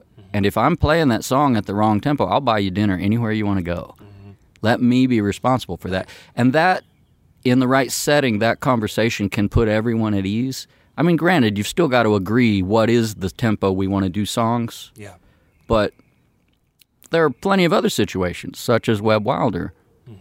Webb requested specifically that I not use any kind of a click for a song starter or otherwise. He liked the song starting at random tempos and taking on different feels based on that. Well, and that's what I was going to interject before when you said, I know everyone's using click tracks and blah, blah, blah, but there are situations and there are artists and there are gigs. I mean, I think in certain, lots of pop music and lots of pop styles, whether it's country or whatever, they're using clicks, but there are lots of situations where they're not. Right. But that's this being an example of that. I thoroughly enjoyed that because it was one less thing to worry about. Yes. And it was a seasoned band. These are good players. Once we got started, we didn't rush or drag. We were just starting at different tempos because we were plucking those tempos out of the air, and he started a lot of the songs on the guitar. Right. And so we just went with it, and it was great. But I think a lot of drummers probably are using clicks initially as a way to not get fired. Yeah. So they can't get blamed for something. But then you get into those situations where there's a fight, and it's sometimes hard to say whose fault it is. Well, and I use a beat bug a lot. The band that I'm working with now is one of those bands where they kind of leave it all up to me. Yeah. And have given me a lot of trust. And so I'm using click on some stuff. And stuff that I don't, I'm referring to the beat bug for that. And I tell you, there are some nights that I'm like, man, this feels, and I see it, and we're one or two clicks a little bit faster. But sometimes the tempos in certain songs that we do, or we're doing medleys of things, it's going from one tempo to another. So for me, that's where the beat bug really comes into play to kind of help me make those transitions. I've never tried the beat bug. Now I'm using the iPhone on a little K&M clamp that's like just under my hi-hat, so my left-hand pinky finger can turn it on and off and change tempos very easily. Yep. And the beauty of the Yamaha Metronome app is the same button, which is a very large red button that you use to tap and get a tempo. Yes. If you're playing to the click and you get ahead of it or behind it, all you have to do is tap that button on a downbeat, the click will correct to you. And the old click station used to do that. Which is why I loved those things, and I finally went through two of them, and I couldn't afford another one. But so the Yamaha app has that built in as well. So I use that thing, like with 12 Against Nature, the Steely Dan tribute band. Some of those songs need to be played with a click. And thankfully, it's such a good band, no one ever fights on that. But you're the only one that has the click. Right. Well, we do have a couple of things where there's a little sequence with some percussion or some extra keyboards. And in that case, everyone on stage who is on in-ears does have the click, but most of the time, I'm the only one that has my click. Okay. And we have a few things where we go from one song to another, and there's a slight tempo shift. So 8 bars before the end, if the click is running, I'll shut it off, dial it up to the next tempo, kick into the next song, and somewhere in the first bar or two, I'll restart the click at the new tempo. And usually I can guess where I'm going and get there. Yeah. But if not, the thing that I've learned from years of playing with clicks is never make a correction that's not super gentle. Right. Just ease your way up to it. So I don't listen to my clicks very loudly, live or in the studio. Okay. So I like to be able to toy with it. Right. Sometimes toward the end of that second verse, around bar 5, I'll just start laying back, just flamming behind the click ever so slightly, so I'm enabled to rush slightly. No, what am I saying? Yeah, that's right. And I like the sound of a fill that slightly rushes. Sometimes the band needs that to feel like the chorus arrived. Yeah. I've had that conversation with you. I remember you telling me that years ago. I was struggling with rushing fills and then coming out of the fills, doing especially in the studio, and then trying to lay back, and then it started to sound draggy. The worst sound ever is when you're locked to that click and you reach bar 16 and you play that huge, awesome fill, and the downbeat of 1 lands, a 64th note early. Yes. And then you wait for count 2 to be right back on the click.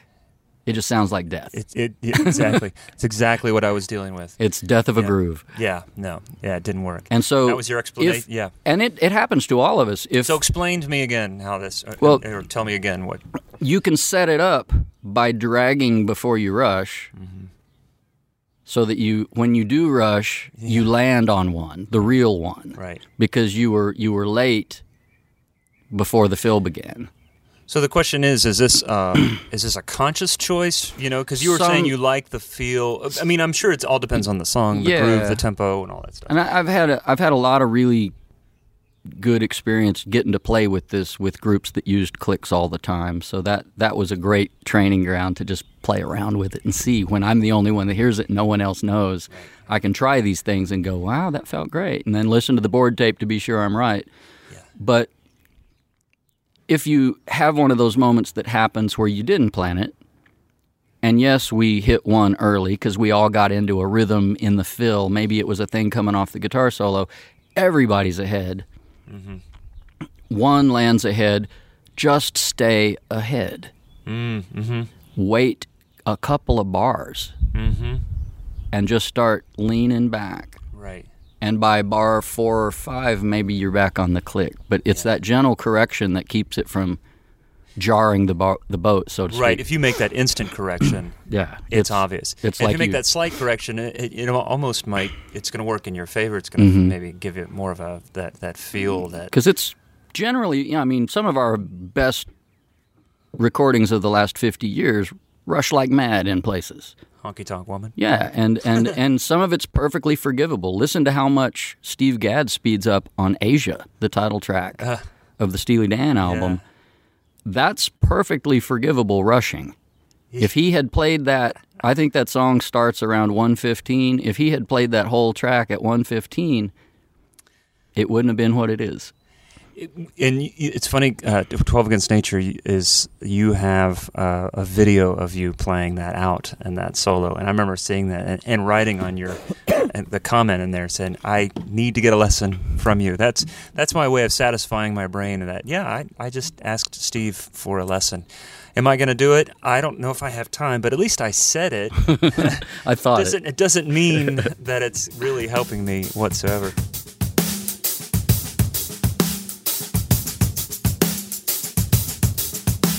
When Human Radio was having our heyday in the early 90s, and we were touring heavily and getting in magazines, and we were on MTV somewhat regularly, I managed to lock down endorsements with Vader Sticks, Zildjian Cymbals, Aquarian Heads, and DW Drums. And I still have all of those except for the Aquarian Heads, and I didn't really quit Aquarian or go find a new endorsement with another head company. I just kind of drifted away as I was playing in Nashville and trying different things. I kind of fell out of love with those heads and started buying Remos at Forks, and that's what I've done now for nearly a decade or so. And I've gone back and tried some of the other brands, but the Remos sound right to me, particularly on snares. Yeah. I can't get next to anything else, and that's just my old school ears, I guess. But Vater has been fantastic. There's a kind of a funny story involved in that because I used to use Vic Firth 5Bs, wood tips, and that was my go-to stick all through the 80s, and I was a little bit like ridiculously superstitious about having exactly that stick and nothing else.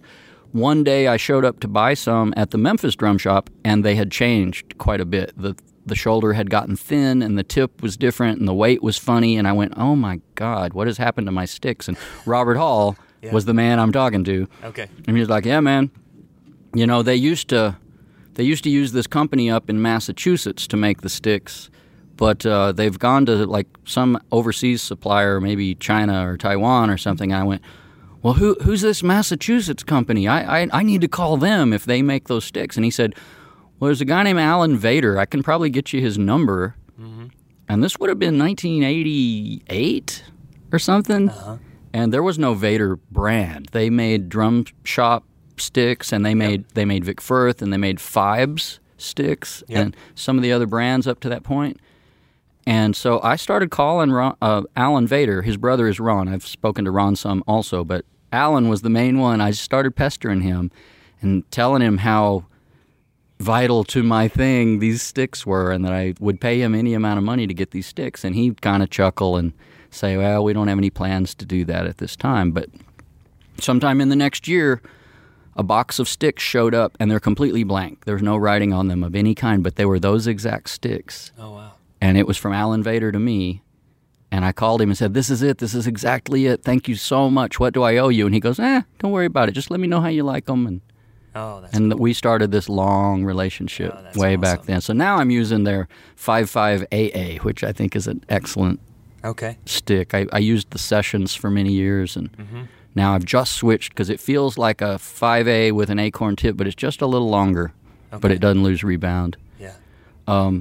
The Zildjian thing's been great. There's been some, as you know, there's been a lot of re-budgeting and reconfiguring, and I'm waiting for any day now. They're just going to say, yeah, we don't really have room for you because you're not high profile enough anymore. And I'm going to understand if that day comes.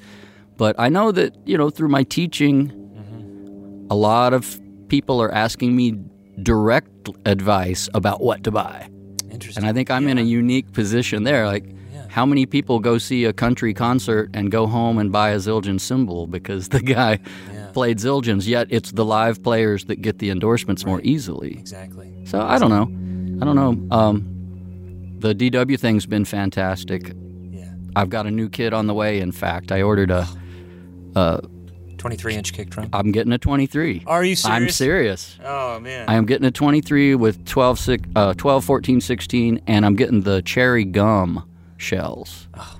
There's a kit up at Sweetwater in the studio that I've played a number of times, and I just love the sound of that kit, so I had to get one. Are they selling 23 kick heads now? Yep, Remo and Evans both make them.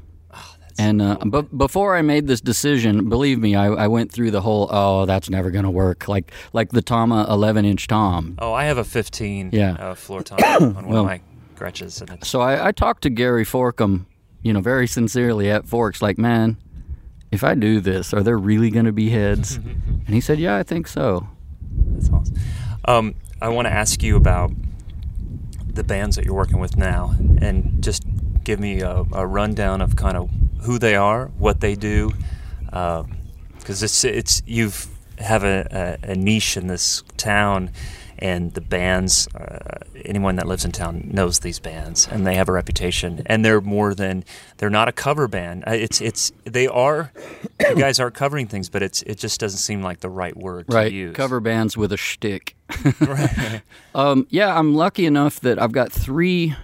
Well, I've got more than three, but I've got my main three groups that have been successful in Nashville, and all three of them are well over 10 years old now. Nah, that's an accomplishment. Before this point in my life, I'd never been in a band that long.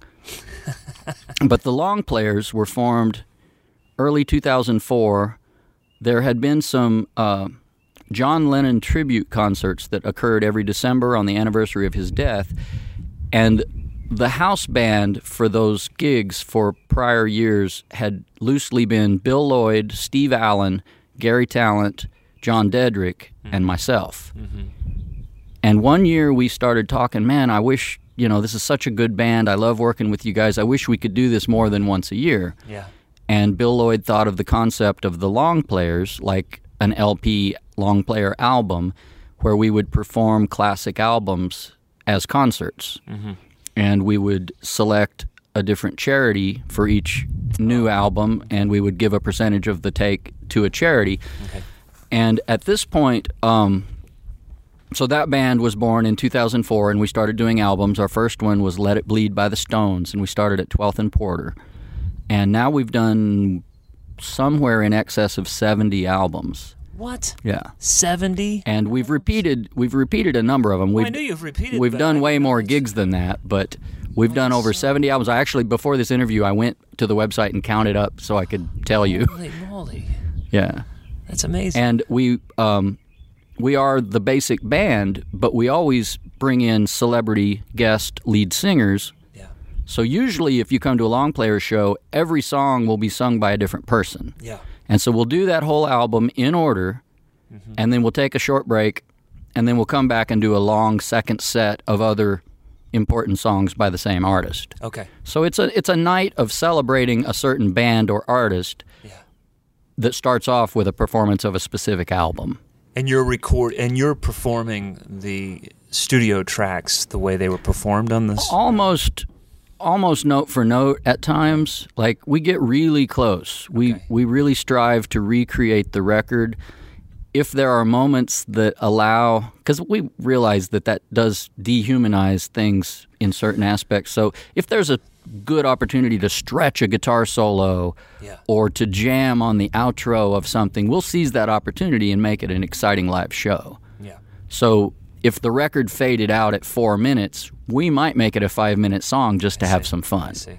But we'll hire, I often have Paul Snyder play percussion with me. He handles all the tambourines and if there's tabla drums or something, he'll come play that on the Hansonic, and he really helps me cover some of the little parts that I don't have an extra hand for. We'll hire horns, we'll hire backup singers. Yeah. So we'll do supplement the band. We'll get an extra keyboard player if we need to. Yeah.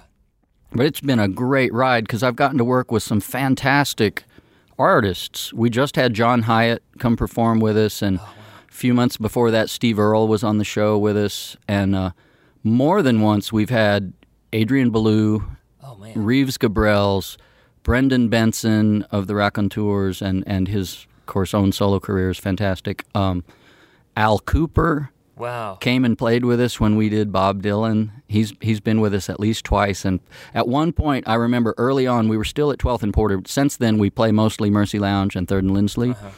At one point, of course, Gary Talent was our bass player, and he's been Springsteen's guy from the beginning, and he's fantastic. Now, often, he's unavailable because of that other gig, but Brad Jones also fills in admirably on bass and vocals. At one point at 12th and Porter, about the 3rd or 4th gig we did, I look up, and I see Gary Talent is right here by my hi-hat grooving with me. Straight in front of me is Adrian Belew. And off to the left is Al Cooper playing a Hammond B3, and I thought, this is a cool cover band. Yeah, I know. That's why that term doesn't necessarily, it's not the most apt, for sure. At first we were just having a good time, and after a while it became a popular thing, and so it's getting, as you can imagine, after 70 albums, it's getting more and more difficult to choose the next album, because if 50 people show up in a 600-seat room, it doesn't look right. Yeah. So we're getting more and more, picky about how we choose the next album. We're about to do a repeat. We're going to do Dark Side of the Moon. Oh, yeah. On May 2nd. I missed that. You've done that once before? We've done it twice before. The first time we did it at Mercy Lounge, we had no idea, but it sold out, and it sold out in such a way that we had hundreds of people angry. Because up to that point, people thought they could just show up and buy a ticket at the door, and we had no idea that 1,000 people would show up for a 500-seat club. Is this when we get the messages from you say, hey, does anybody have some rototoms? Exactly. In fact, I just found a set. I found a whole set, and it's going to be awesome because that's the hardest part of the album is that little rototom solo on It's amazing. Time. It's amazing. Kind of related to what you were saying about Webb Wilder not wanting to use a click and saying that it took the responsibility off, and it was nice, that luxury not having that. Relating to what you're talking about now, you had a show in Copper Mountain, Colorado that I've played with my band as well and had a chance to play. Was it Rubber Soul you guys were playing? I think that's right. And Paul wasn't with you, and so you asked if I could play percussion. Right, yeah. And not only is that such a great record, the funnest thing about playing percussion with you guys was that you started the songs, you ended the songs. That responsibility that we carry around with us as far as tempo and all that stuff. I was having so much fun, but I'm like, wow, I don't have to be the drummer. I'm not sitting in that chair. And it kind of like put a real strong emphasis on that burden that you carry until it's lifted. You don't realize that. Sure, yeah. It's a heavy job depending on what the situation is. I had to just kind of relax and look over, and you would start this. If tambourine was started at the top, I just had to wait for you to count in, and and I was like, man, I didn't realize how much I am used to starting and stopping songs and holding tempos and knowing all that stuff. I just had, it's not taking anything away from what anyone else is doing. I believe that was a great show, that Rubber Soul concert. I think John Waite. Yeah, John Waite. From the Babies and Bad English and his solo career, he sang with us. And wasn't Felix Cavallari Felix of the Cavallari. Rascals? And then Don Gatlin, right? Yeah. Savannah Jack. And exactly. That stuff inside and out, and we still do a lot of. And we did a Paul McCartney tribute at Third and Lindsley a couple years ago, but that was different for us. We did some stuff like the record, but we also did stuff like his newer band. So I was kind of copying a lot of Abe Laboriel, or attempting to try and sound more like him because of the energy that his new band brings. So that was different. That's why I was asking you, like, how do you approach that? Yeah, well, and back to our click track discussion, with the long players, we do a lot of albums from way back when there weren't clicks on those albums, and I've really gotten how do you deal with I that? love to refer to that group as my grad school of rock, because I've gotten so deep inside some of those albums, and I've gotten so nerdy as to sit with my metronome and, like, not only clock the starting tempo, but as each tempo change occurs, I have notated that just to kind of see where it goes, just for my own education. And by and large, Stones records rush like mad, and Beatles records actually slow down. But sometimes I know that was probably editing, where a slower take got stuck in as the second verse. But so when we perform these songs live, I'm not going to play that to a click and make it straighten out all the way through. It's not going to feel right. So I try to do that sort of research just so that I kind of know when to rush on purpose. And I've found that after many years of being told to never do that, it's hard. Yes. It's profoundly difficult. I know it. If a tempo rushes by 6 BPM during a guitar solo, I'll think I'm pushing like mad. I'll even inform the band at rehearsal, we're going to rush. Please help me rush. Yeah. And then I'll check it, and we sped up by 2. Oh, isn't that And I weird? thought we sped up by so much, but it was 2 or 3 clicks, and I was going for 6. I wanted to show you an app here that Lee Kelly told me about, and it monitors your tempo. It's that live BPM. I just bought it. Okay. Yeah. People have been talking about it. I was going to show you, but you know about it. Okay. Yeah. And that's going to come in really handy if it'll work for those situations where I'm trying to attain a certain tempo by rushing or dragging. I think it. Now, I haven't used it live the way Lee uses it, but I use it a lot when I'm hearing songs and I just want to check the tempos. I hold it up to the speaker and it gives it to me, and I've double checked its accuracy, and it's really great. Yeah, it seemed John Dedrick showed it to me in the studio one day, and it seemed to be really good. So I bought it immediately. I just have to remember, like, when I need to switch over from the Yamaha app to the live BPM for need more phones. I just went to check my phone, and the sun actually is causing it to overheat. So it's actually cooling down. It's kind of weird. So tell me about the other bands, 12 there's Against Nature. Yeah, the other one that's been going even longer than the Long Players is Guilty Pleasures. Oh, yeah. And this band, I was not the original drummer. They formed over at the Slow Bar, which, for those that don't know, Slow Bar was the catalyst that made 5 Points and East Nashville as a whole happen as a phenomenon. And Mike Grimes was very much, in charge of all that. One night, the way I heard the myth or the story or the legend was that they had a Saturday night band that canceled. They were broken down on the road. And so Mike Grimes called up Will Kimbrough and John Dedrick and a couple of friends and said, listen, are you guys in town? Can you just come down and jam with me tonight? We've got to have something. We've got a full house and there's no band. And so they came down and they just jammed on like cheesy 80s songs to make it kind of a joke, tongue-in-cheek, and they would get people from the audience to jump up and sing. So it always had this kind of karaoke, amateur meets pro kind of situation, but people loved it and became this phenomenon, and by popular demand, they started doing it, and they could pack the place on a Friday and a Saturday. And then after that went on for maybe a year and a half, I got a call from John Dedrick, and he and I were playing together with the Long Players at this point, and he asked if I'd be interested in joining Guilty Pleasure. I don't know what went down there, but I said, yeah, sure, let's try it out and see how it works. And so our very first gig was New Year's Eve at the Exit Inn. Yeah. And it's all over the map. It's mostly 80s, Yeah. some 70s, but we'll jump from a Van Halen song to a Madonna song into Prince, back into Devo. And, before the night's over, we'll do Salt and Pepper, we'll do Wilson Phillips, we might do, what am I missing here? Rick James or Motley Crue. Yeah. I mean, there's hair metal, there's total cheesed out bubblegum pop. Yeah. And again, this band, it's a set rhythm section. And now there's kind of a regular cast of singers, but we also get guest singers. So every song's a different lead singer. And so we'll sometimes have 20 or more people on stage. Wow. And sometimes there's horns. And so all these bands are big bands. That seems to be what works for me in Nashville. Sure. But it makes us capable of doing anything and doing it well. That's awesome. And it seems like a party. There's always stuff It's a going wild on. party, and we always do a crazy Halloween gig with crazy costumes. And That's fun. that's been a real moneymaker, too. That's been a whole lot of fun. And occasionally we'll get to fly somewhere exotic and do a great corporate gig. I believe in June we're going down to Cabo San Lucas, and the other headliner on the bill is Sammy Hagar. I don't know how they got our name, but I'm happy to go. It's some fundraiser golf tournament thing in Cabo.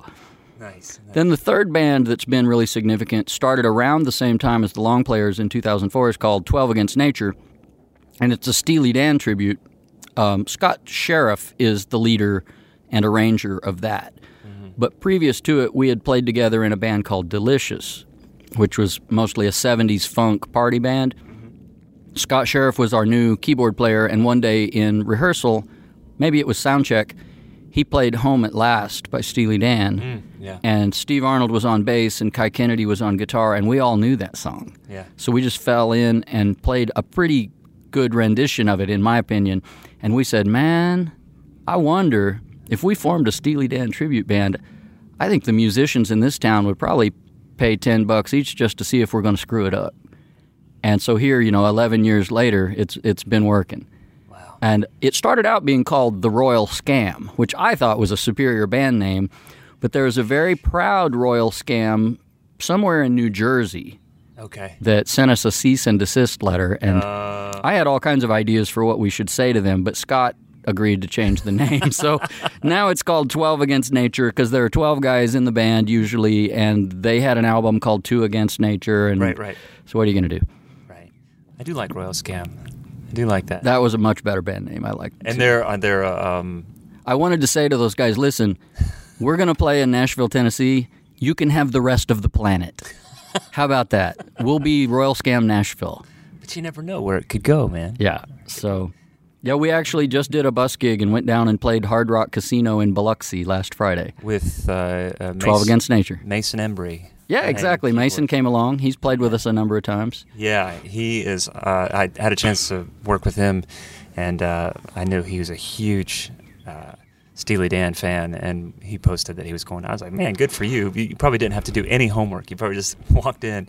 Incredible player, man. Great keyboard player. Well, and that band gets real picky. Like, oh, you know what? It gets real picky with the records. 4 years ago, you had me come in and sub on a sound check, right? Where maybe I was working and couldn't make sound check. And they needed somebody just to play drums so they could get stuff together at Third and Lindsley. So they weren't picky about what I was doing. You hand me your charts, and I I went over the songs as best I could just so they could do their job. But there was a lot of very specific attention to detail that I had never seen before. That the leader was going through with guitar solos and specific notes and specific bends, and I thought, wow, these people are serious. At some points, that band will also take liberties. There are solos that are stretched out, and there are outros that are stretched out, and sometimes segues from one song to another where we can do our own thing because that moment didn't exist on the record. Yeah. And sometimes we borrow from certain live Steely Dan performances also. Okay. But by and large, I think this band probably plays it more like the record than the real Steely Dan does, because they really get different arrangements going every tour. Well, man, seriously, your version playing the outro to Asia was great. I appreciate really, that. Really fun to see. When we first did that song, of course, I spent days charting it out and just really dissecting what Gadd played. And I've been a Gadd fan since high school, so I already feel like I understand a lot of his vocabulary pretty well. But that was a pretty magic moment for him, regardless of whether it's true that it was a first or second take or anything else about that legend. It's still a stunning piece of work. And so I spent days writing that thing out, and it took 2 full manuscript pages to get it written down. And then I, of course, can't read all that chicken scratch on a gig, so I had to set about learning it. And so I set the goal for myself that I wanted to play the whole thing note for note like him at least once or twice. And then I was going to kind of start just doing my own improvisation on the solo sections. And so now some nights, like, I know his solo so well, just because I know people are waiting to hear a certain thing that have been fans of that record, and they want that stick click that's in the first drum solo that's done under the saxophone solo. So now more often than not when I play that song... What's the story behind that? Do you know? I don't know. When we met him and he was here for that one clinic that they did at Lipscomb, I really wanted to ask him. And I think somebody beat me to it and asked him that question, and he said he didn't remember. So we were all just left hanging. That was the night my son was born. That was almost 10 years ago. I do remember exactly that clinic. It sounds deliberate to me because it's so in time. It is. It doesn't sound, I think it was probably deliberate. The other burning question I wanted to ask him is when Steely Dan did the documentary about the making of Asia, they never mentioned Steve Gadd. Oh, wow. What's that about? Now, I didn't want to bring up negative stuff when I met Steve Gadd for the one and possibly only time, but man, probably the most remarkable drum track of their entire catalog, and they didn't mention the guy's name in the documentary. I don't know. Something. Took too much attention on my phone. But so I usually play the first solo, the one that's sort of under the sax solo. The drums and the sax are soloing at the same time, which is kind of cool. And then on the outro solo, I'll do my own thing for a while and then break into that samba that's so great on the fade. And then that's how the band knows that I'm about to end it. Yeah. Man, that's so great. And then 12 Against Nature has an offshoot band that is a Chicago tribute. It's called Make Me Smile, and we do all the early Chicago Transit Authority up, the Danny Serafin years, up till about 1980, and that's where it became really a different band anyway, so we don't do anything beyond that. The horn players in 12 Against Nature were like, we need more work. I think so, yeah. About Chicago. Yeah, and they definitely, there's long and hard discussion about how long certain notes can be held and how fast certain songs can be, because the trumpet player particularly is just dying on that gig. Oh, my gosh. Well, man, I'm going to post a lot of these. I'm going to links to these bands because anybody that's living in Nashville or close to Nashville needs to go out and see what's going on and the attention to detail and the musicianship within this context. is really great, and it kind of you'll begin to understand why you guys have been around for so long, and there's that growth, or as far as the following that you guys have. It's awesome. It's been a great thing because I'm able to play music that I like with my friends. Yeah, we actually make a concept. We make pretty good money, and we get to finish the gig and go home to our house. Right. It's. I mean, I never thought I'd be playing in cover bands at this age if you'd asked me 20 years ago, but I don't see a thing wrong with it. I'm having a great time. No.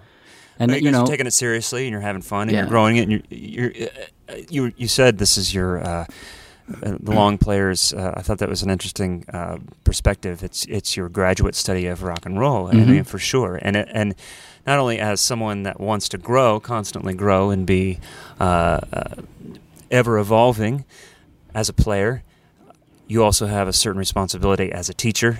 Sure. And when you dive into the catalog the way you do. As a teacher to myself also, because when I first moved to Nashville, I went around and met a lot of the drum teachers in town, and Larry London was still living, and I had met him in Memphis, and we had actually hung a little bit when he did a clinic, and I was the only teacher, so I got some alone time with him, which was just so valuable. In fact, Larry London was one of the guys that helped me get my DW Drums endorsement. Oh, wow. But he didn't have time to teach me when I got to Nashville, and that's who I really wanted to study with. But I looked around and was trying to find a teacher in Nashville, and this was before Chester and some of these guys had even come to town. So I just stopped searching, and I told myself, well, look, why don't I just start a lifetime goal of studying the greatest hits of everyone? Yeah. Because if someone has greatest hits, a whole lot of people agreed that there was something great about that track. Yeah. So this band has enabled me to really put that into action. But even before that, that's kind of what I do to further my own growth. Yeah. That's awesome, man. And if you got a good reason to study 70 classic albums note for note, not to mention all the Steely Dan and the Chicago and the stuff that Guilty Pleasures does, I've gotten to check off almost all of my bucket list songs. Wow. You know, Hot for Teacher and Tom Sawyer and Hocus Pocus. And Frankenstein. You know, all these songs that when I was a kid I thought, man, I hope I can play that in a band someday. And so I've gotten to do a lot of those. And Asia. Yeah. The band? No, the song. And we've done some band albums. No, I was the band Asia. No, the song Oh, Asia. not that one. Not that one. And actually, Guilty Pleasures has done a song by Asia. What's the big... Heat of the Moment? Yes. Yeah. We've done it. Why do I know that? I only know it from the movie 40-Year-Old Virgin. No, I'm kidding. And, you know, nothing against the road gigs by any means. If the right person called me, now that my son's about to get out of high school, man, hey, Tom Petty called me up and Ferrone was going to retire, I might get back on the road if the right gig came up, all kidding aside. Sure. The situation is right. I mean, you get, like, you're excited about going to Cabo San Lucas. I mean, you get to see some incredible places. And I think that really nice. The whole debate about the good music versus the bad music also enters into a debate about good gigs versus bad gigs. Yeah. You know, if a drummer or a guitar player or whomever, if a working musician is being treated badly or disrespectfully, that's probably a bad gig. Right. And there aren't any checks and balances that really work to keep that from happening. So it does happen. Yeah. And we just have to have the good sense to say no to those gigs and talk to each other about it. And you know, if necessary, boycott that artist until they learn to respect their drummer. Yeah. Man, it's been awesome talking to you. So much great information, and that I think people are really going to enjoy hearing about, and kind of your growth in town and what you've been doing. Yeah, I'm glad to do it. It's really cool.